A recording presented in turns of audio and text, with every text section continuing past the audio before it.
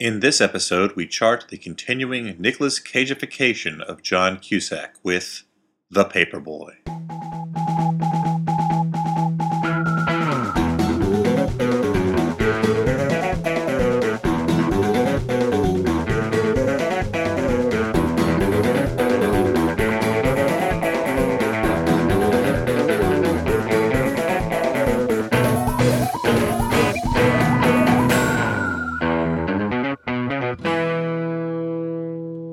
Hey everyone, welcome to the Flophouse. What's up, Dan?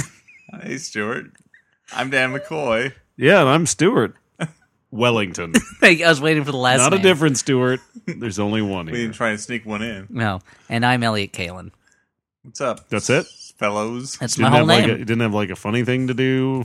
I mean, A little bit. Some sort of this business. thing, yeah, this What would thing's you filed like? under comedy. I mean, you want me to really ham Not it a up? how-to. Well, hey, who's this over here, Elliot No, Kalin? stop. much. That's, yeah. Too much. See, again, that's So how can I satisfy welcome you to the guys? Flophouse. I'm either going too low or I'm going too high. Come on. Welcome to the Flophouse. We Welcome to watch the- movies Welcome here. to the Mouse House. Your home for questions about mice problems. Let's go to some viewer mail. This one goes out to Dan. It says, Dan, I know you say that glue traps are the most humane way to kill an animal, but what if it's not? Dan, you want to reply to that? It's actually not the most humane way. That's totally different from what you said last week on the Mouse House. I'm Poor uncomfortable. mice are alive and they're terrified. But that's sad. It makes me think of one time that I actually had to deal with some mice and some glue traps. Yeah, let's not talk about sad stuff. Let's talk about the movie The Paperboy, Yeah, the this is grossest movie ever. This is a podcast where we watch a bad movie, we talk about it. We watched a little film called The Paperboy, Little.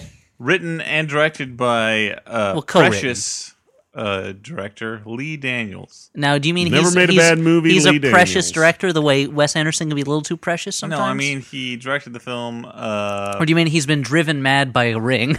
Precious, that he calls based his on Precious. the novel Push by Sapphire. Oh, yeah. Starring Monique. Mo apostrophe Neek. Yeah. Stands for Mormon Neek. So, but we didn't watch Precious. We did not watch based on the Precious. novel Pushed by Sapphire. We No. watched what the Paperboy, The Paperboy, based on the novel The Paperboy. which was in turn based on the novel Nintendo- Push by, video game. by the Sapphire. Nintendo video game. Based on the video. Paperboy. Well, here's the thing. The weird thing is they really took the source material in an odd direction because the video game Paperboy, you're a paperboy, you throw papers, you try to get them in the mailbox. Sometimes you break a window, somebody runs out and yells at you, maybe a dog chases you. Yeah. This, they took that main character of the Paperboy and they put him into a weird, lurid, Southern Gothic This is the kind of bit I was talking about earlier, by yes, the way. bizarre soap opera, which I don't remember from the game. No, yeah, it doesn't exist in the game. It's like if they made a movie. There's like of, a junkyard. It's like they made a movie of Duck Hunt, and it was all about how that dog that catches the ducks was really like owed a lot of money to the mob, so he has to become a prostitute. Is that why he's always giggling at you when you fuck up? Yeah. Well, that's because he's practicing to be a geisha girl Okay. to get that money back, so he can escape the mob. He is giggling from behind a coy hand. Yeah, like this. Anyway, It it's works. what the I really want to have sex with that dog. And that dog is what the Mikado was based on, I think. Wow. I didn't see the movie Topsy Turvy, but I assume that it's all about how Gilbert and Sullivan were playing Duck Hunt and got the inspiration for the Mikado. But the Paperboy, the actual film, The Paperboy, starring It's Zac an all-star Efron, cast. Zac Efron, Zac Efron, Nicole Kidman, Nicole Kidman, the man who was Matthew- bitten by a radioactive kid, and now has all the powers of a child. Matthew McConaughey, and the Raven himself, John Cusack. Oh, he played Edgar Allan Poe. He didn't play the Raven. And Scott that's Glenn, not how I dude. remember it. Scott Glenn is in it, and also the bad guy from Rise of the Planet of the Apes is in this. And Macy Gray. And Macy Gray is in this. Okay, here's a movie. She's plastered all over this thing. Let's just say off the bat. This is You really a can- Macy Gray vehicle. Everyone talks with a heavy Southern accent. You can understand maybe 30% of the dialogue in the movie. Macy Gray is the least understandable, and she's the narrator of the film. Yeah, and a framing device that is kind of abandoned after the beginning. Well, it starts with her being interviewed by somebody, and then she narrates through the movie. You never find out who's interviewing her. Her narration is basically... we, the viewer, I guess. She does... I guess she does a lot of telling you things that the character would never know, and also telling you things that would be more easily told to you just through scenes where those things happen. But Possibly by people who don't speak with a crazy mumbly accent. yeah. Okay. let's just say right off the top of the bat, this is Southern trash at its lowest point. Let's call it. I mentioned to Dan near the end of the movie that this felt like something that Tennessee Williams pooped. Like if he pooped and it was a movie, it would be the Paperboy. Yeah, like in It's Alive sort of situation. Well, It's Alive was a baby. It wasn't poop? I gotta watch It's Alive again. Let's pause the podcast. You're thinking about Shit's Alive. Sure. The knockoff of It's Alive. I'm glad you made that joke. That's really good. So should we try to sum up what happens in this hodgepodge want to mess? challenge you to synopsize this It's difficult because this is like a Dickens novel. There's so many characters, so many plots. Let's start with the beginning. Macy Gray is a maid/cook for a Southern family. / narrator. She narrates their lives. She's breaking the monopoly that people with good voices have on narrating things. Ouch. Your Morgan Freemans, your James Earl Jones, Your Werner's Herzog. Exactly. Yeah. This was like, there were times during this when it was like, couldn't they have found Mickey Rourke to do this? Couldn't they have gotten the Dick Tracy villain Mumbles to narrate this? Couldn't they have gotten someone on the other side of a phone talking through a handkerchief to couldn't they get someone and stick a bunch of towels in their mouth and have them narrate it? Couldn't they get Eliza Doolittle from the scene where she has a bunch of marbles in her mouth? Why couldn't they get a kid who doesn't speak English and have him talk through a trumpet? And then he could narrate the movie. So anyway, she works for this family and she narrates the movie. Zac Efron plays Jack, a paperboy. His dad owns the newspaper in this seedy southern Scott town. Glenn. Let's just call the town Hicksville. I don't remember what it's called, but everyone there is a super redneck hick. Sweatsburg. Mumbly Sweatsburg. I think it's Moat County or Moats County. Yeah, it is, I think, Moats County. Now, this is the year's 19... Named for the large moat ringing the castle. Yeah, because the feudal lord is inside that castle. It's 1969, a turbulent time in America, especially This happened in the past? South. Yes. Do you think everyone was just really retro in their clothes? I don't know. I thought it was like a Wes Anderson movie. They all have black and white TVs. No one uses a telephone that doesn't have a wire attached to a wall. Hey, man. You're just really hip down in the South, man. Yeah, I thought it was cool. So, continue. So, Zac Efron, he was a swimmer in college, but he got kicked out of college for a prank where he drained all the water out of the pool. Now, he's working as a paperboy at home in the sweatiest, grittiest town below the Mason-Dixon line. And, frankly, above the Mason-Dixon line, probably. His dad has a girlfriend that he doesn't like and that really doesn't enter into the movie ever at all, but she's a character. Now... She's from New York, I think. She mentions she's from New York, and she is... It's one of those things where everyone in the movie is a kind of horrible Southern caricature, but she is somehow worse than them. And she's the character that they can all feel is the bad guy, I guess. Now, Zac Efron's brother is Matthew McConaughey. His name's Ward. And he has a sidekick who's a black guy named Yardley. And the two of them are writers for the Miami Times or something. Yeah. I guess they're in Florida in the movie. This is like northern Florida where it's really super southern. Ironically, the northern half of Florida is more southern than the southern half of Florida. What are you going to do? It's Florida. It's a kooky state. Anyway, so they come to this town because a man has been thrown in jail for a murder. Not just any man. He probably didn't commit. Now, the murder was of a sheriff who they say was slashed. His belly was slashed open, and then he walked a mile with his intestines hanging out. Which and we meet the sheriff. We don't really see that though, by the way. No, we just see him lying Gray down. Narrates it in black and white, and this inciting incident is given no weight in the movie. No, we don't know what's happening. We don't know anything about the sheriff. It's totally... Spoiler alert, his murder really remains unsolved. Literally the end of the movie they say, no one ever knows who killed the sheriff. Now, the man who is wrongly convicted is... No one knows who killed Sheriff McGuffin. Now, so the man who supposedly committed the murder is John Cusack in his wormiest performance ever. And this is the performance we wanted in The Raven. The Raven, yeah. He is sweaty, mumbly, disgusting. He's just a perverted mess. He's a monster. He's possessed by the spirit of Randy Quaid. He's like if Randy Quaid and a naked mole rat got into a transporter from The Fly and then switched bodies. And they screened Bad Lieutenant Port of Call New Orleans. And I could do better. I can do that. It does feel like John Cusack. It feels like everyone in this movie thought this was their chance to do a Nicolas Cage performance. It's like I wouldn't be surprised if Nicolas Cage was credited in the credits as acting coach for this movie, because this is an over-the-top, mumbly, crazy movie. Now, okay, so I skipped the fact that Nicole Kidman has started a letter-writing romance with John Cusack, and through his letters, she is so totally sexually turned on by him that she, too, believes he's innocent. And she's gotten in touch with Matthew McConaughey and Yardley and brought them to the town to investigate and write an article proving John Cusack's innocence. Mm-hmm. I mean, she's kind of a free spirit. I mean, it's not like his words have driven her mad with passion. No. Nicole Kidman's character is one of these, like, Southern belle diva trailer trash, like a nympho types. Yeah, the kind that looks like a Baby Doll type character, but if it's like the girl from Baby Doll, like aged 30 years, 30 years in the future, and now she's got like... Yeah, she's your trailer park femme fatale. Yeah, basically. Calling her trailer park femme fatale is giving that character way more credit as a rounded character than she actually is. But anyway, Zac Efron has a crush on her. He really wants to do Obviously. her. And she is inappropriately affectionate, touchy with everybody. And there's a lot of scenes of them kind of like looking at each other, being all sweaty. there's a lot of scenes in this movie. Mumbling shit at each other. Characters sweaty in a room, mumbling shit. And then the narration will say like, then they investigated and found some clues. And then the next scene will be just them talking. And you're like, well, why didn't you show me them finding the clues? It's like the movie is deliberately narrating the important parts of the movie and then showing you the boring parts of the movie that other movies cut out. Most of the scenes feel like we're watching right before the cameras get turned on.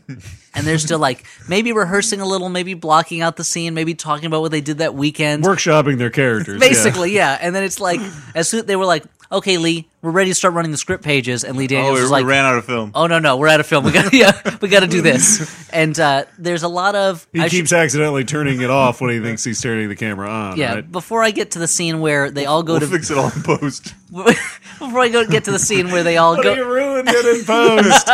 Because he layers it. Joke. No, he adds a lot of layers. They go to visit John Cusack in prison, and John Cusack... Oh, this is the best scene. Meanwhile, 4 people are sitting there, and John Cusack. John Cusack tells Nicole Kidman, okay, spread your legs open. Now rip open your pantyhose. Okay, now start touching yourself. And John Cusack, through his pants, masturbates himself to ejaculation. Well, he doesn't touch himself. Like I think he just like the raw power of Nicole Kidman. And Nicole Kidman is makes him come in literally his pants. I mean, sitting I there, came in my pants. just opening her mouth, going, oh. Yeah, if like, you wanted to see a movie where if you want to see a movie, don't watch The Paperboy. where you literally see Nicole Kidman's legs spread wide open and she rips open her pantyhose and then she fillets the air. Yeah, she fillets He says, show me what you do with your mouth, like you said in the letters. And yeah, she fillets the air, basically. And this goes on for 5 minutes. And it's so long. And the other characters in the scene are supposed to be super turned on by this. But they all kind of just like seem like they're like, should we leave? Or their reactions Kind of bored. run the gamut from awkward to bored. But we should mention that this movie it's like Lee Daniels said, I'm going to shoot this movie like it was a trashy movie made in the late 60s. Mm-hmm. And so he's throwing in all these techniques like zooms and super tons of dissolves and like a camera that doesn't look at the people who are talking. It's like he took like the worst things about Robert Altman and like Texas Chainsaw Massacre? I don't know. Yeah. And threw them into a blender and then added a little bit of like some kind of 60s beach party movie. Well, yeah, like I don't know. It reminds me of some of Vincent Gallo's worst moments too. Yeah, yeah. Like your low rent blaxploitation films as well. There's a little bit of that. I mean, the whole movie, but it draws on all these trash influences and then like these arty influences. Like it's got this Altman side, it's got this Terrence Malick side, but it's also got this John Waters or like early John Waters aspect to it. Yeah, but it neither has the clarity of like the artists, nor does it actually have the skill of the exploitation. The skill or the meaning. Like there's the reason John Waters is doing stuff to shock and break specific boundaries. The reason Robert Altman is doing what he does is to create a sense of atmosphere. I'm also saying that exploitation films are shot better than this. Like he's borrowing these techniques, but he's fucking them up. And he has no idea what he's doing with it. It's like he's just like, I'll just throw a bunch of techniques in here and it'll work. And if you borrow all these techniques from all these different sources, and then he does this, and then he forgets what makes any of those things fun. Yeah. Like he saps everything that makes it fun and interesting, and just leaves a dull, worst elements thing for us to watch. It's a movie that's somehow dull and incredibly tasteless. So they go to visit him in the jail.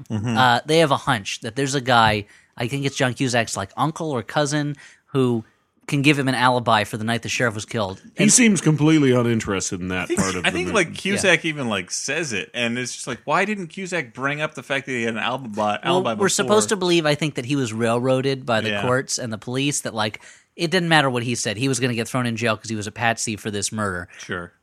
And he doesn't even seem to care if they solve it or not. He's the worst man in the universe. He doesn't seem to care if he gets out of jail. No, all he cares about is Nicole Kidman coming and miming sex acts into the air. While wearing a dress, because pants are unbecoming They go on a lady. They go later and visit, and Nicole Kidman is wearing sparkly pants, and John Cusack yells at her for wearing pants and tells her to wear a dress whenever he names about 37 different people, and he goes, you know who they are? And they go, no. He goes, they're prisoners. They wear pants. Everyone wears pants in here. If you wear pants, how am I supposed to tell you apart from the men? But this is after he's literally like, do you know this guy, James Smith? No? Okay. Well, there's, what about this guy, Delroy Becker? No? You don't know him? Okay. Well, what about, and he just rambles off a bunch of made-up names before making this point about pants. But anyway, so they go to see his uncle or cousin, who lives out in a shack in the middle of the swamp and with his topless harem and his kids. There's no way to get to it without wading through a bog. Yeah. They wade through a bunch of mud for about 40 hours. They take a long enough break to just sit on a log and maybe talk about where Zac Efron's relationship, what's going on with his love life. Yeah. And they find this guy. Well, you have to realize it took them 7 days to get there. They had to rest and pitch camp.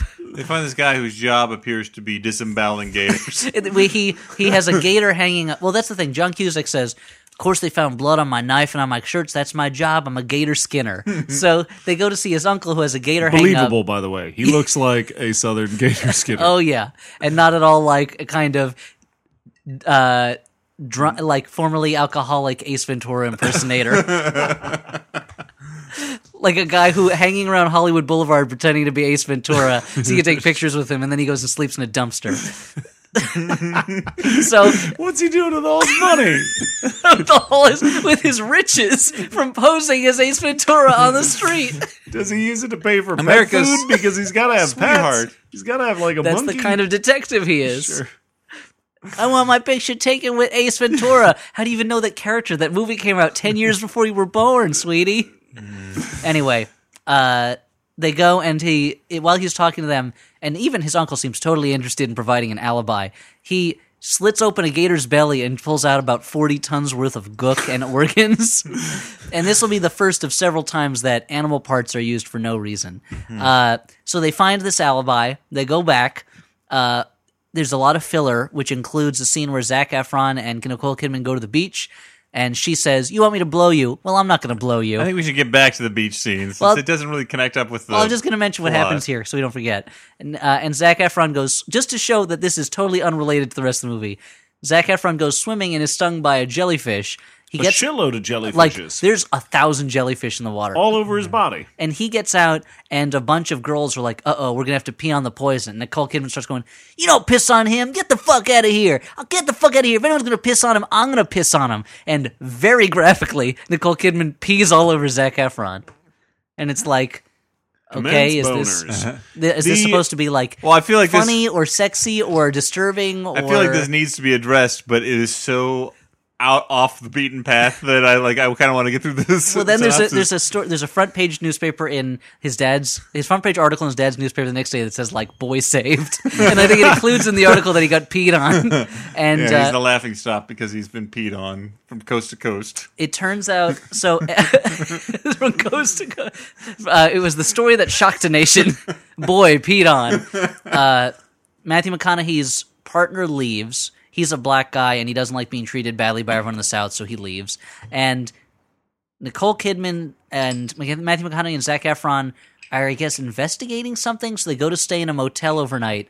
They go to a bar where there's like a women's singing trio in this dive bar, and Matthew McConaughey is making eyes with a guy across the room. Yeah, it turns out he's a closeted homosexual He's a closeted homosexual gentleman. They go back to the motel. Zac Efron has a weird dream that involves seeing one of the guys from the bar naked, and then goes over to that guy's motel room to find that these two men have basically raped and beaten and tortured Matthew McConaughey. They've chained Matthew McConaughey. We presume they handcuffed him. Raped him. He's nude. His face is all bloodied. He's blood everywhere. He's lying on a shower curtain. A lot of Matthew McConaughey's butt and the back of his scrotum. Yeah, in case you wanted... Not the front of his scrotum. No. So don't worry. It's not. You can show this on network television in the family hour. But in case you wanted Matthew McConaughey to get the Eastern Promises treatment...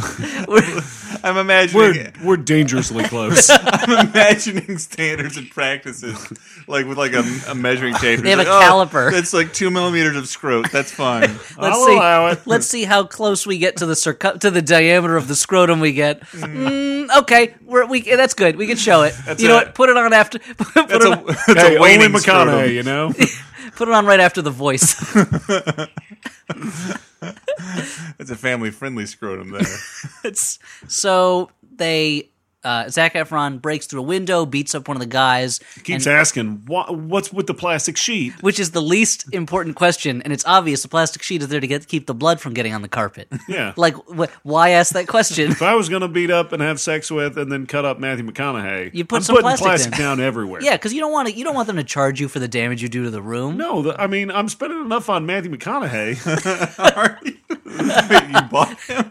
I rented him. On the supplies, they got the handcuffs, you got the shower curtain, duct tape. Tape. That's not cheap. And good stuff. And it's a horrible scene, but one thing I like about it is, so it's two men who have done this to Matthew McConaughey. One is fully dressed, and Zac Efron is fighting him. The other one is just in his boxer shorts. And as Nicole Kidman watches, the guy in his boxer shorts just gets up and leaves the room and walks out of the motel. Kind of. There's like a jump cut where all of a sudden he's outside of the room. And it's almost as if he was like, look, I'm just going to call it quits. Yeah, I don't need my clothes. And he appears outside.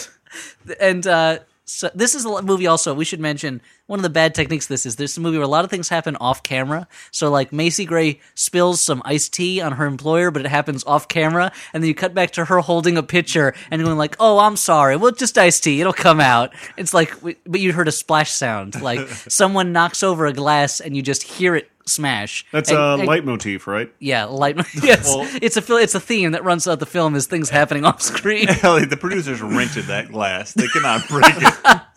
It's like the old thing about you can tell it's a low budget movie because the car chase ends with them pulling off the road and getting out of the cars. They can't afford to smash the cars. So anyway, Matthew McConaughey's all beat up.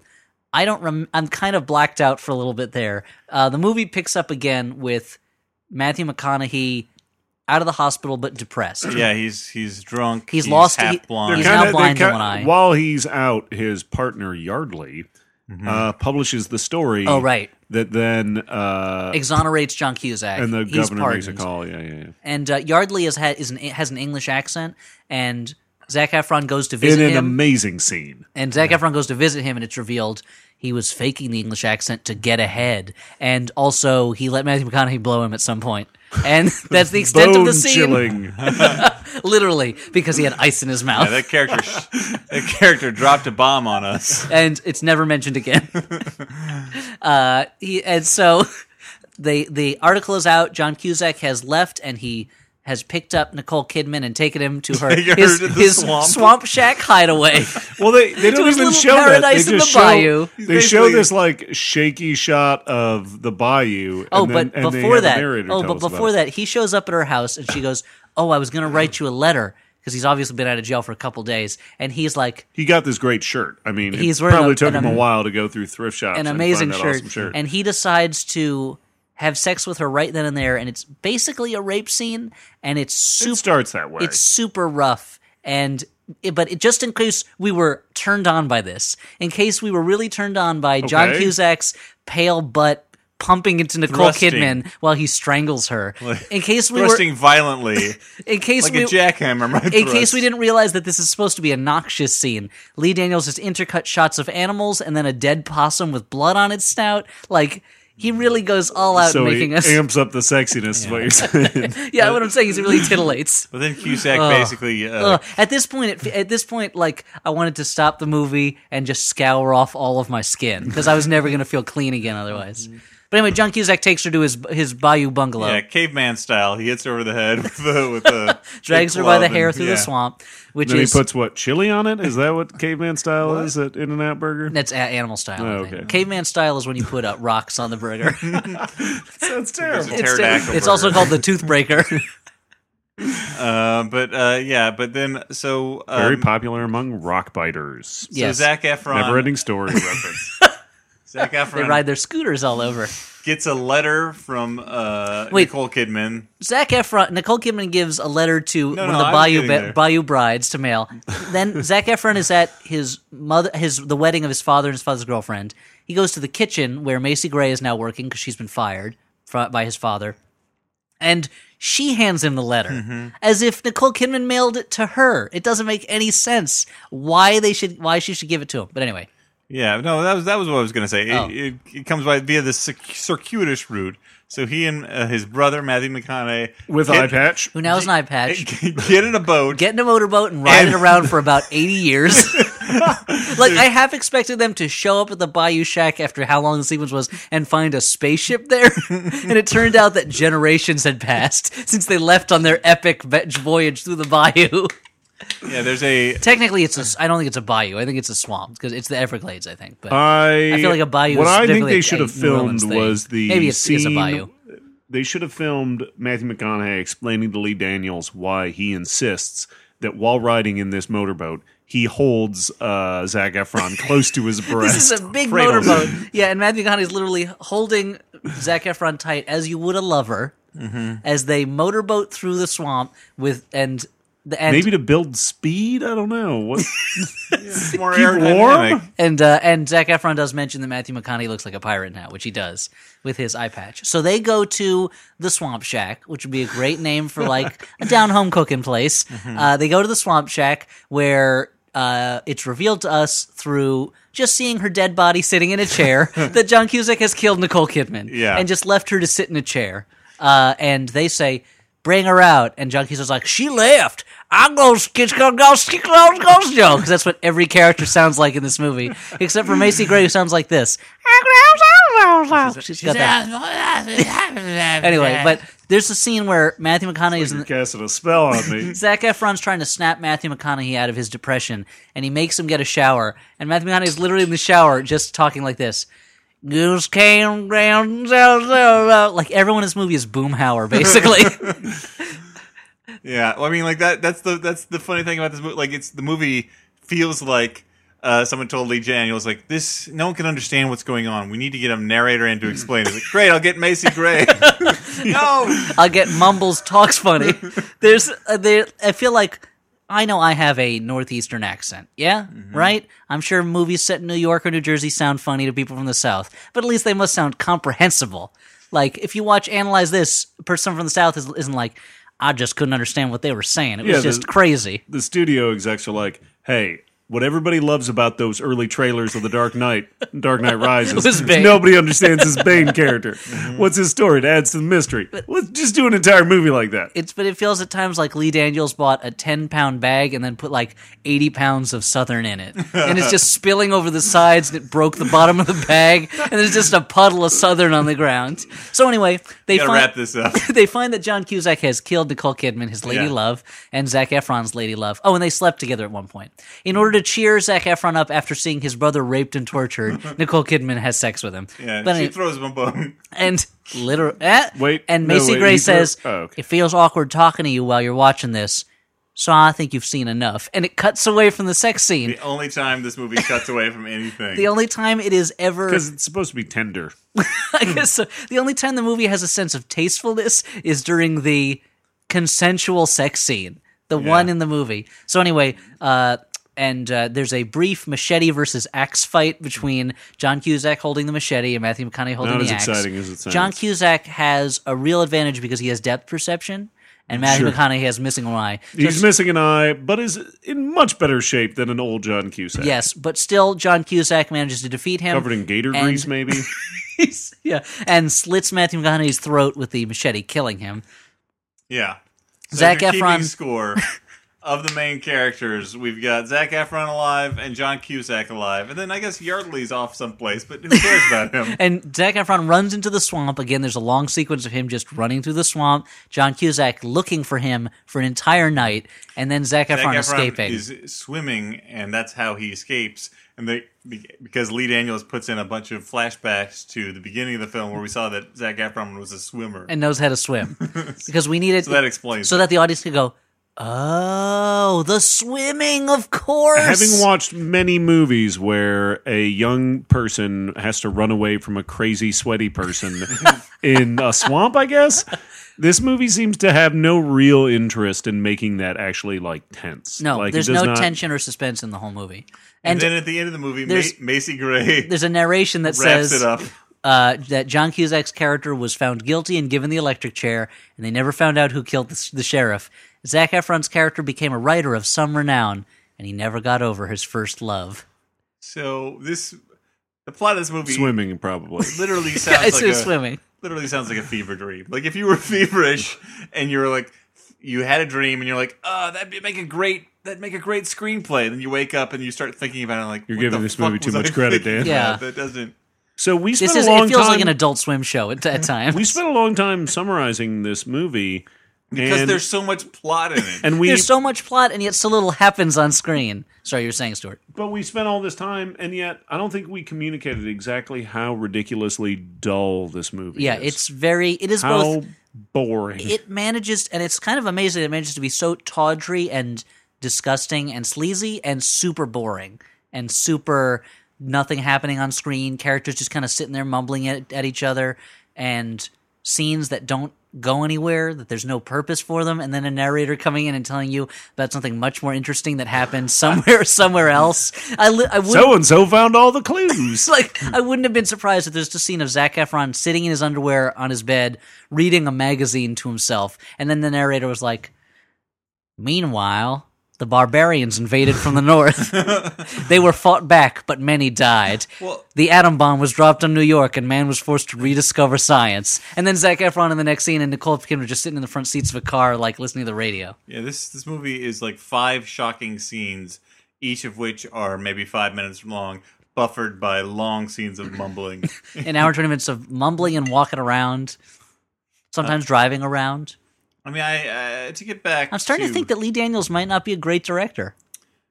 Here's the thing. Don't come to such harsh judgment so fast. Look, as long as Shadowboxer is in his credits, I can't... Look at the performance he got out of Macy Gray. I mean, that is what I'm looking at. I mean, she really seemed like she was, some sort of drugged-up crazy person. That's what he was going for, right? I mean, he made John Cusack way crazier than he was in The Raven, as I've mentioned already. That's true. Yeah. That's true. He did give everyone the chance to indulge their inner cage. And Nicole Kidman, I think, does the best at this, just doing a very not her usual type of character performance. And she got a lot of praise for her performance, but it's still it's so unbelievable. It feels like she's playing a cartoon character. Yeah, well, this movie I think both of us were looking at Wikipedia while watching it just to try and figure out what the fuck was going on, because I can't overstate what we've said before about how impossible it is to understand half of what's being said. It's one of the rare movies that's in English, but it needs subtitles. But we were looking at it, and this movie got nominated for a tremendous number of awards, actually. And mostly acting awards, but it was also nominated for the Palme d'Or at the Cannes Film Festival. Oh, it probably won, right? Because it was amazing. It did not win. Okay. I think it's one of these cases Amour won. Where just because... Oh, that's bullshit. Lee Daniels... Haneke. He's not half the director Lee Daniels is. But that's the thing. I think that because Precious was a critically acclaimed film, people all of a sudden are like... Precious. Based on the novel Push by Sapphire. Yeah. But I think that not a very good Gollum.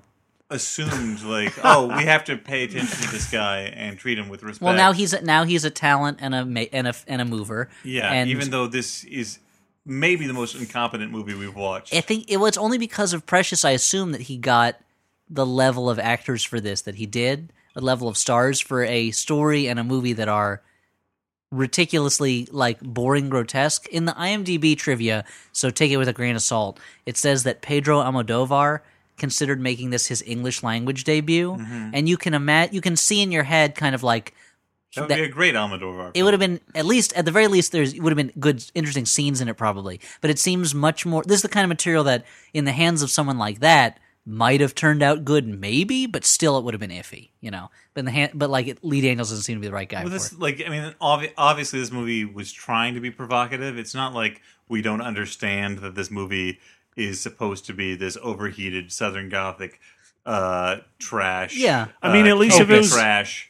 But it doesn't work even on that level. At least if it was an Almodovar movie, there would have theoretically been subtitles, so I could have followed it.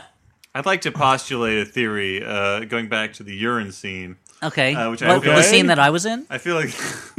You said you're in the scene. No, I got the joke. That's good stuff. Just want to make sure that Stuart got it, knew it was a bit, and that I wasn't in the movie The Paperboy. I had that blank look on my face. I was thinking about it.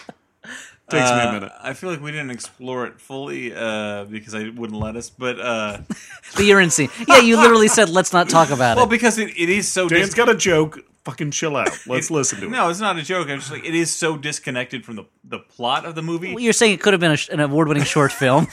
I kind of wonder... I would like to postulate the thought that Lee Daniels just has a thing for the idea of Zac Efron being peed on, and so he made this whole movie as a beard...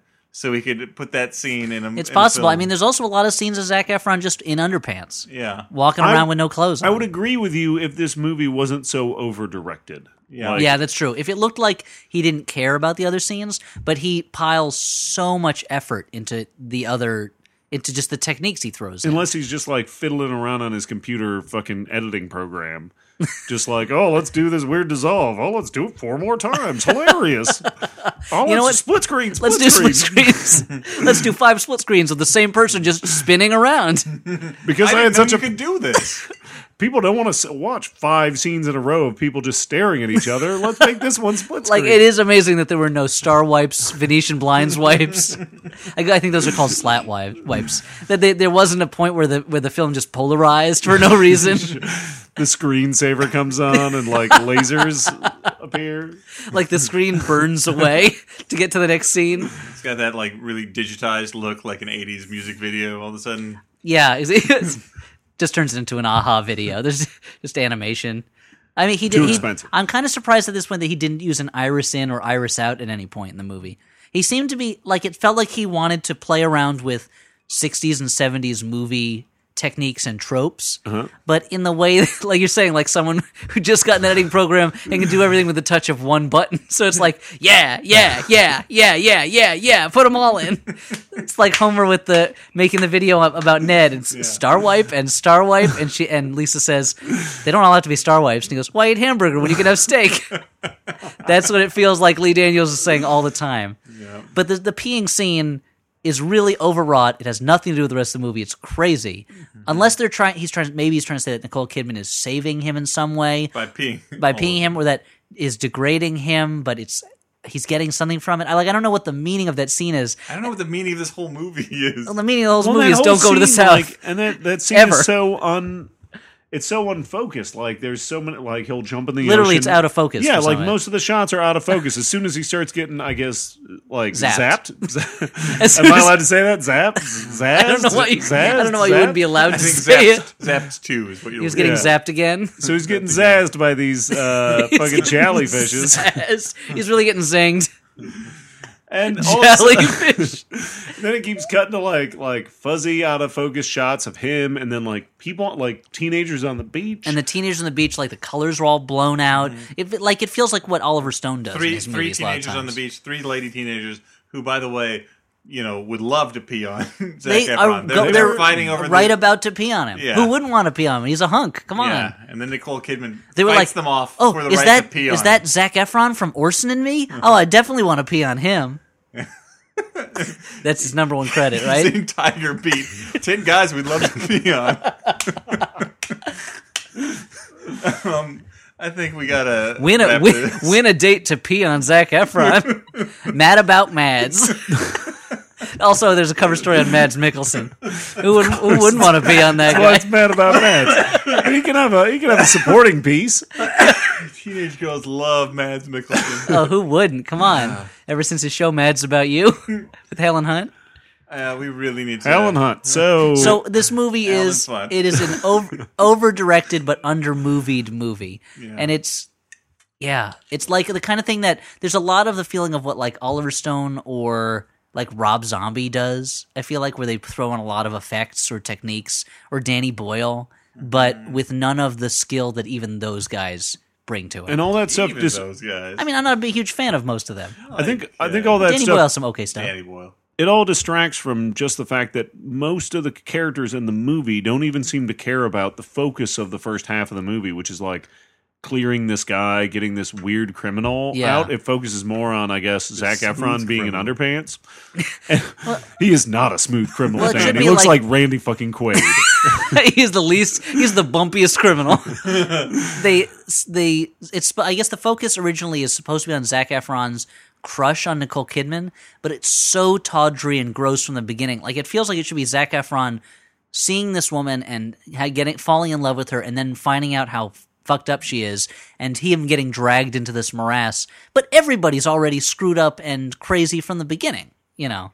Okay, you keep blocking me from moving the podcast along. And but let's talk about this peeing scene again. We gotta get to what was with all the scars on Matthew McConaughey's face? Our final judgment. Why would you mess up that punum?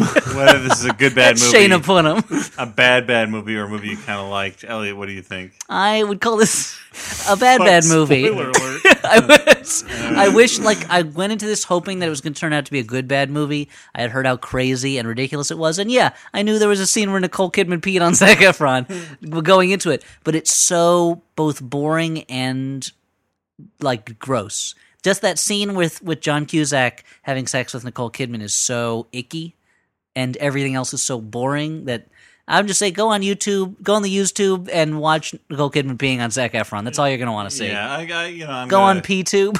I'll go with you here. This movie is so crazy that I wish I could recommend it, because you're never going to see a movie like this. I don't know. Like Southland Tales is crazy like this, However, but not tawdry like this. You're not going to want to watch it. You're not going to enjoy it. It's an experience like none other, but it's not worth your time at the same time. In the same way that, like, I assume getting, like, all the hair on your body and head and the inside of your body waxed would be an experience, but not something pleasant. It's like trying to drink a gallon of milk in an hour. You can't do it, man. It's like the you cinnamon want to try test. to, yeah. It's like the cinnamon experiment, whatever it is. So no, I'm with you guys. Like, it's a simple, stupid movie, and it can't even be fun because there's so much bullshit and so many different effects being used. Yeah. It's so over-directed. I'm just disappointed also that Lee Daniels' dad, Anthony Daniels, wasn't in it, reprising his role as C-3PO. All right, enough of that. So, moving on to the next segment, the Flophouse Movie Mailbag. The next segment of this podcast centipede. Let's wash out the taste of the Paperboy with letters. Let's get some letters to the editors. Editor letters. Letters to the editors of Flophouse. Please never make me watch the Paperboy It's called the again. Paperboy because that's what John letters. Cusack shouts out before chasing after him wild-haired. You got what you want, Paperboy? Yeah. He's like, Paperboy, you play a good game, Paperboy. You play a good paper game, Paperboy. But now you die. But now you paper die. So Phantasm. How much better would it have been if Angus Scrim had played every part in the movie? So if Angus Scrim getting bitten by a jellyfish and then Angus Scrim peeing on him. This email is titled Jason Voorhees Questions. Oh, okay. So wait, I'm listening. He knows that Jason Voorhees isn't a host. He's not going to answer these questions, right? This is from Mr. Allen, last name with L. Woody Allen. He says, hello, sirs. I recently discovered the Flophouse podcast and has since become one of my favorite bad movie podcasts, which, Thanks, Alan. for whatever reason, is about 85% of all podcasts. Apparently, but thanks, Alan. That's true, but I recommend it it's probably true. to most people I know, but since no one listens to podcasts, this does nothing. Well, thanks, I guess, Alan. After listening to the Roommate episode, I learned that Stu is a Friday the 13th fan. I've wanted to meet a Friday the 13th expert for some time because I have vexing questions. Wow, you were about promoted Jason from fan to Voorhees. expert within 2 sentences. The most vaguely defined of villains. I haven't bothered to sit through an entire movie. I tried last week during the AMC marathon, but I've got a hunch. So he thinks Jason actually dies at the end of the movie. I have a hunch that even if I did watch the entire He series, thinks he's a mad goalie or something. I still wouldn't find answers. So, Mr. Wellington, and there are 5 questions, so prepare yourself. Or beef, if I may call you that. Number 1, if Jason died as a young boy, why is he a grown man in the series? It's called suspension of disbelief. Stuart, what do you say? Well, yeah, he doesn't really. He's like a weird zombie kid. He didn't really die because he shows up and he drags that chick under the water, and then he shows up later as a grown man with a bag on his head. But then, as a zombie, like apparently a zombie who ages. Well, I'm gonna step in here and say magic. Yeah. He basically becomes a death elemental later in the series. Spoiler alert. Also, there's some question as to whether the Jason at the end of the first one is real or a fantasy or a dream. Yeah, That's true. I'll agree with Elliot on that. Yeah, that is the end of Carrie. Yeah, at the end of at the end of Carrie. Carrie doesn't really. Or stick the her end hand of out I of Know the Who grave. Killed Me. Wait, No, that's not a dream. It's a story she wrote, and it's the alternate ending. All right. Well, number 2, Or like the end of Schindler's List when it turns out the Holocaust was a dream. Okay. Schindler's List is my go-to for these jokes too often. I gotta stop that. Holocaust dream denier over here. Number 2, why is his face disfigured? Besides constantly dying and rotting for several years before being brought back to life. I mean, I think that's covered. Like he was a. I don't want to use the word like. I don't know. He did like a retard or something. Like Oh, Wow, God. come Wow. on. Okay. You used it this already. was Too setup. late. It was a setup. But like You were framed. Entrapment. no, but he Entrapment. he That's, had- he that's was a born- word police use. He was born with a deformity, and that was part of why like all the kids made fun of him, and Yeah. that's his why mom nobody wanted gave to a get shit when he revenge swam died. by himself. He had to swim by himself. He didn't have friends. Okay. Number 3, does he have? That's why he kills teenagers. Does he have superpowers, or are he just naturally otherworldly strong and regenerative? If so, how did he get them? Okay, first off, in the second movie, when he runs around with a bag on his head, he learns the skill on how to teleport from the boyfriend of the heroine, of course. After that point, now that he can teleport wherever he wants, he's fucking amazing, right? Because he can just show up whenever he Wait, wants how and does he murders learn people. to teleport? He watches this guy how to do it. He absorbs it. It's like counting coup, because he kills him later on. Counting coup? Yeah, it's that thing that the Native American belief where if you kill somebody, you take their spirit. Oh, I didn't know that. Number 4, why does electricity running through his corpse keep bringing him back to life? Or is it that? You haven't seen Ernest Goes to Jail, I think. All right, fair enough. I think that answers that. Yeah. Number 5. Nothing explains the Number 5. relationship between the human body and electricity better than Ernest Goes to Jail. Turns you into a magnet and you can fly and blow things up. Why does Jason want to murder everyone? Is it revenge or just a general hatred of other people? And if he did manage to kill everyone at Crystal Lake, would he be satisfied, or would he just expand his kill zone? Well, considering Or he would took Manhattan. Would he quit the slasher game and move on with his life? I think these are questions that every J fan has to answer for themselves.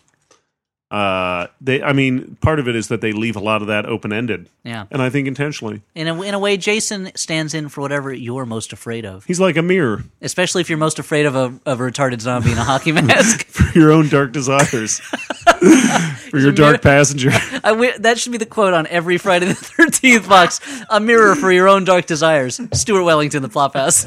I would cry if that happened. All right. Well, this next email comes to us courtesy of Daniel, last name withheld. It's titled Daniel Stern. In Search of Mysterious Astral Starved Alignments. Dear Floppers, long have I enjoyed the inspired hilarity you 3 original Peaches, along with the occasional derivative pair in a Peach's absence, Aww. bring to bear on my eardrums on a mostly regular fortnightly basis. But Thanks for only now listening. do I feel compelled to write in, for a mysterious event has occurred that can only be described as spookily good bad. It's the grand conjunction. I work in the circulation department of a public library, and in this capacity... And I never thought this would happen to me. there's an But a invisible woman had sex maniac. with me. And there was an invisible maniac and a castle freak there. In this capacity, spend much of my day in the depths of the back room sorting return material for its eventual replacement to the shelves. Being out of sight of the public and engaged in the sort of work that doesn't demand one's totality of attention, I can usually be found, earbuds in, wringing my face into a grimace of stifled laughter as I revisit some old favorite flop houses between new episodes. This very morning, as I sorted a few cartloads of DVDs, my deep cut episode was D-Wars, Dragon Wars. Oh, that's an old one, yeah. It is a deep cut. And Dan was wrapping up his half-hearted recommendation of a movie he was only 2/3 of the way through. Sounds like Dan. Did you see it on a plane or? I had just picked up our copy of Cat Bailu and was reflecting on how undignified Lee Marvin looked on the cover when what should I hear but Elliot's piping voice recommending Cat Bailu. It's a good movie. Cat Bailu. Yeah, why are you saying it weird? That's how I remembered Elliot saying it. Oh, Cat Bailu. The room reeled about me as I struggled to maintain a grasp on what I had previously and naively assumed to be comprehensible reality. Almost sucked into the airwaves like Kid Video or something. What kind of Like Captain N. What kind of rational reality could I possibly believe in after this thunderbolt of cosmic alignment? How could I live as I once had the knowledge? I don't know. How could I live as I once had in the knowledge that my mean existence had somehow attracted the attention of some unnameable other god? For what else commands such cosmos warping power to enact such a coincidence? Oh yeah, only Cthulhu could do that. I can only shudder in terror at the thought of how irrevocably shredded my sanity would have been had the alignment occurred with head of the family. In any case, this moment of kismet I don't even want to think about it. only cemented my conviction that the Flophouse is truly something special. Cheers to you, Dan Elliott Stewart, Housecat, and if it's Housecat's weekend to have custody, Housecat's daughter. Housecat, you're back. How was Spain? He's got to give the fans something special. He's gone already. Oh, he already left to go back. He cares so little for our podcast. I don't even know why he shows up at all. He shows up only when somebody says something reminding Stuart about it. So Stuart waves the house cat over. Otherwise, he's so condescending. Yeah. I can see him there now sitting on the couch going, eh. He just comes for the fancy feast catering. So did he watch Cat Bailu or no? Because you'd understand why Lee Marvin looks so undignified. He plays two characters in the movie. I think he was too terrified to after that. I can understand that. But it is a good movie. This last email killed a man right here in Wolf City. Oh god. Right here in Wolf City. That's part of the song. Anyway, you're saying? This last email of the evening is titled The Invisible Maniac Music Video. Okay. So is this the all Stewart with a little bit of Elliot mailbag? This is from Ryan, last name. You didn't slip in one of those letters you usually write about how great you are? Hold on. I thought you were getting. You can still save this email. I think you're starting to get the scent. So you're gonna shake it up for a little bit. He says, as anyone with a passing familiarity of your program will know, Stuart Wellington is an enthusiastic fan of the Adam Rifkin directed classic The Invisible Maniac. He sure is. I hope this is from Adam Rifkin. What listeners may not know is that The Invisible Maniac was deemed an important enough motion picture to earn a music video. Yes, this brings us to He's Invisible, a music video performed by the metal band Keep Left, recounting the incredible achievements of the Invisible Maniac. The metal driving band Keep Left. Words cannot describe the ethereal beauty of this music video, and the refrain informing us that he's invisible over and over again. It will haunt you for the rest of your life. The music video can be seen here, and I'll throw a link up on the website. Please do. Hopefully the music video will be included in the inevitable Criterion Collection Blu-ray of The Invisible Maniac, perhaps with liner notes to help explain the many visual metaphors that make it such a powerful cinematic statement. Best wishes, Ryan, last name withheld. P.S. Useless fun fact, the lead singer of He's Invisible is a man named Dan Povenmire, who would later go on to write for Rocko's Modern Life, direct for Family Guy, and create the wildly popular kids animated series Phineas and Ferb. Wow, that's pretty impressive. Between the success of director Adam Rifkin and singer Dan Povenmire, it has become clear The Invisible Maniac is a launching pad for talent. Who will be the next breakout Invisible Maniac star? Noel Peters? Stephanie Blake? Robert R. Ross Jr.? Only time will it's tell. A regular Dazed and Confused Freaks and Geeks. Just one of those launching pads for careers. Yeah. I didn't actually hear the rest of the email because I was on the iTunes store trying to find the Keep Left song so I could immediately download it. Sadly, it doesn't exist. Yeah, I think you may have to rip it using some sort of... Rip it a new one. Yeah. Yeah, that sounds way cooler than I know how to do on the internet. You're going to have to make like Nicole Kidman with her pantyhose and rip it. Mm-hmm. That's almost as cool as the song Dream Warriors by Dokken, based on... I thought it was or John Carpenter's song from Big Trouble in Little China. I thought it was interesting that he seemed to believe that the marker of an important film is that it would get a music video. knowing that, as you said, the aforementioned Dream Warriors. Where Freddy's dreaming of Dokken playing this awesome song, and then he wakes up and he's like, "Who were those guys?" Yeah, or you could be terrified mine. of Dokken. You could be mine from Terminator 2, where at the end Terminator recognizes all the members of the band. Well, that was a major motion picture. Only because Guns N' Roses did a song for it. Oh, I see. Great song, great movie. I think we can all agree. With your bitch slap rapping and your cocaine tongue, you get nothing done. Oh man, reading lyrics now. So It's like poetry. It's like poetry set to a beat. So finally, we have reached the point on our podcast where we recommend films that you might enjoy, unlike The Paperboy, which was a slog. You will not enjoy. do not watch it. Stuart, do you have a recommendation for us? I think I have 3 recommendations. What? No, Let me guess. Let me like Karnak. Let me see if I can guess what these are. no, I just want to say real quick. If you're looking for like a Southern fried, like sleazy movie, I'd recommend anything by Craig Brewer, like Hustle and Flow or Black Snake Moan, which I think we've all recommended at least once.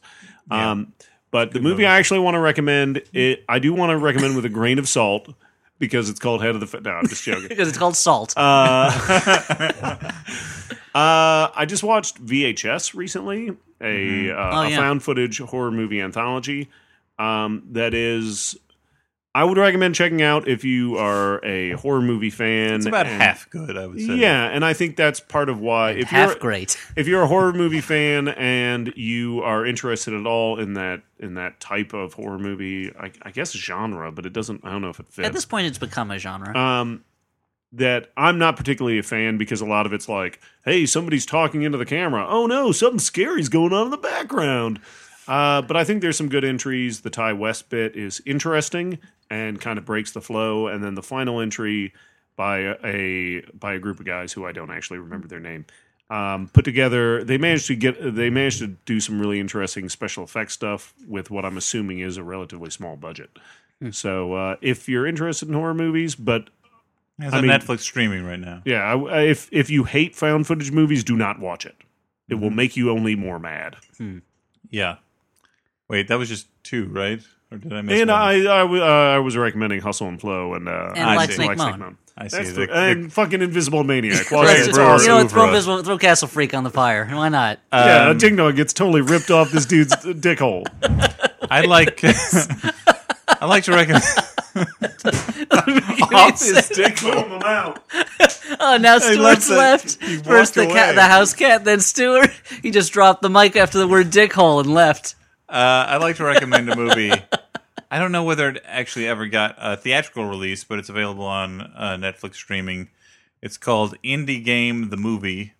It's a documentary about 3 developers or 3 companies. I mean, there's actually like 4 developers who are working on independent video games.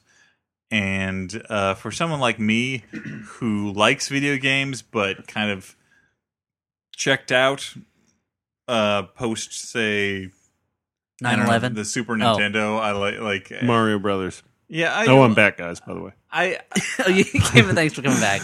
I enjoy like these independent game makers. You really stopped playing video games around the time they stopped making those hoops you hit with a stick. The Leisure Suit Larry's kind of pushed in after those. after they made the Leisure Suit Larry's too realistic. Well, they're doing. He was like, whatever happened to the fantasy? Point is, these people are doing games that have very simple mechanics, which I actually think, for me, makes a more enjoyable game. I feel like even like.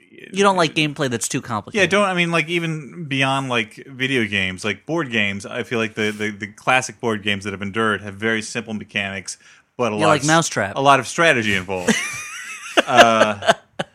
And these are games that harken back to like the simple mechanics of earlier video games, but have sort of pretensions towards doing something a little more artful. And it's an interesting documentary about people trying to make video games outside of like big video game companies.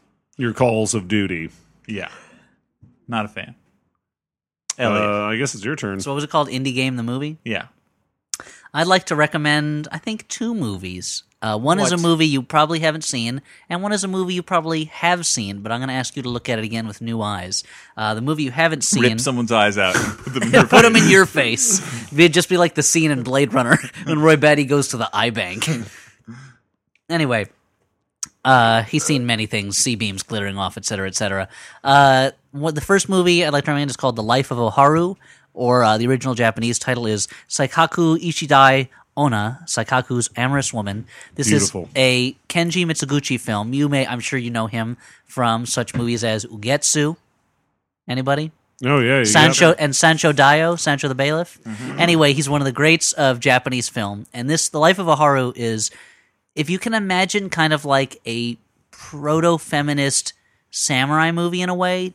It's set in that time period. It's not really a samurai movie in that there's no sword fighting or anything, but about a woman who basically Ninjas? there's no ninjas because she is born into a world where women have no power, is forced through no fault of her own into a series of situations where kind of true love and happiness escapes her, and she enters into lower and lower levels of degradation until attempting to reach some kind of transcendence at the end. And it turns out to be a really beautiful movie in the end, and it's a very well-made film. Mitsuguchi's one of his big trademarks was long takes with very elegant camera movements, and it's just a really well put together movie that I really liked a lot. If you haven't seen his movie Ugetsu, you should see that too. It's one of the best Japanese ghost movies ever. But this one, Life of Oharu, is also fantastic, and I highly recommend it. And the movie I would say to watch with fresh eyes, I watched a little movie this Saturday that I hadn't seen in a number of years, a little thing called Star Wars.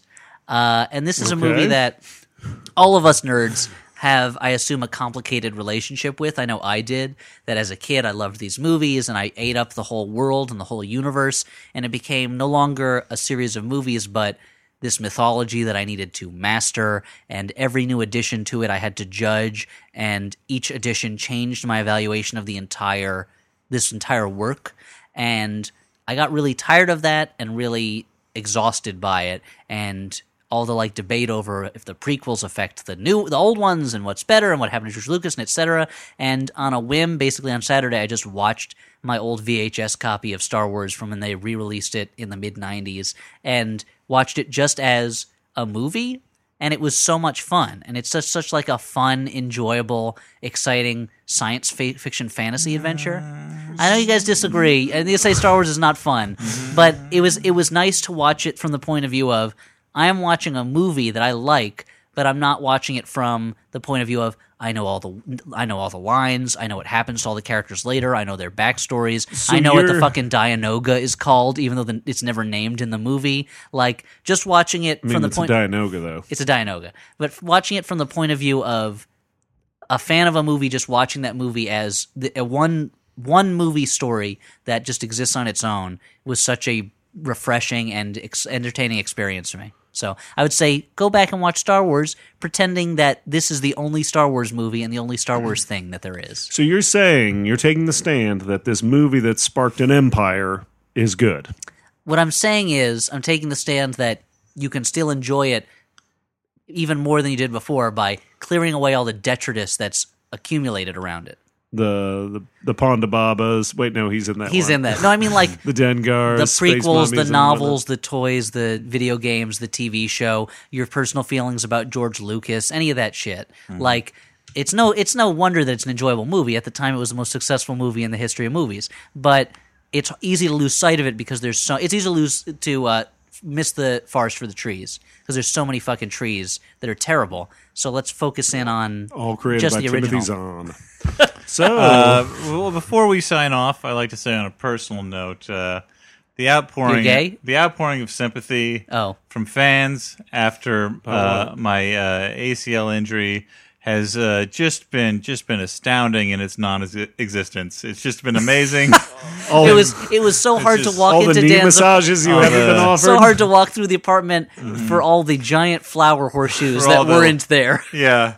Just pushing our way through all the condolence cards that weren't sent. I would like to thank Allison Abrams, who was literally the one person who contacted me on Twitter to say that she was sorry. You have won the ill-defined contest that did not exist. Well, Alison Dan, Abrams. I don't want to call you an ungrateful bastard, but I think I'm glad you took this time out to admonish our fans for not rending their garments in sadness over your non-life-threatening but uncomfortable Smearing injury. ashes on their I'm gonna have face. to have- For not groveling in the dirt and walking on their knees to the local I'm gonna- shrine I'm gonna- to pray you get through this. I'm going to be going under the knife, Elliot. Under the knife in 2 weeks. You get to have a dead guy's zombie tendon in your knee. That's amazing. When I was jogging on a treadmill today, and I was all sweaty, and man, I was looking good, right? I thought I Well, was you- watching you from the window. You were like Matthew McConaughey in this movie, just sweaty and cut. sweaty, cut up, and I was thinking about you, not that much, Not- but some of the not time being able probably. to jog yeah. and be sweaty and cut. I was listening to what do kids like nowadays? So I Yogurt. Yeah, hope yogurt you were listening to yogurt. just sloshing around in a tub. You squirted it into your ears. Dinosaur chicken nuggets or something? Who cares? You're like- So I just want to say to all our listeners who have been with us for a number of years now, who go back and re-listen to episodes, stand up for us in the AV Club comments. Yeah. Thanks you should be ashamed of yourself for not stopping your life to put yourself at the service of Dan's knee. All right. Well, on that note, You are the true monsters of How history. dare you? At long last, have you no shame? I'd like to sign off. For a second, Have you I no thought decency? sweaty John Cusack was a monster. No, his murdering of 2, possibly 3 people for the Flophouse. pales before this. For this refusal to I thought acknowledge. the tearing of tons of alligator guts out of an alligator corpse was I have disgusting. been Dan McCoy. No, but this snubbing of Dan's knee. I guess I'm Stuart Wellington. I'm too disgusted to say that I'm Elliot Kalin. Good night, everyone. Oh, man. You've horrified me, Dan. Oh, man. What's that? Fanfic? Pictures of boobs? More April O'Neil boob pictures. Hey, thumbs up to that guy. Very talented. Finally combine the 2 things we love most: Teenage Mutant Ninja Turtles supporting characters and boobs. Now, if we could only see Krang with boobs. That's got to exist somewhere. Careful what you wish for. Krang with boobs? What about Bebop and Rocksteady with boobs? Now we all you're agree talking. that's awesome. Now you're talking. Shredder with boobs? Not so much. No. Now Krang's robot body with boobs. Now you're talking. Yeah, no shit. It would be like one of those weird Soriyama sex robot drawings. Like the Or a Svedka bot- or a robot. bot. Yeah. It's like a robot, yeah, but with a brain in its belly. But with Krang, yeah. Krang. Well, Krang's a brain. Yeah, He's the living brain from Dimension X. he's a Krang. He's a Krang.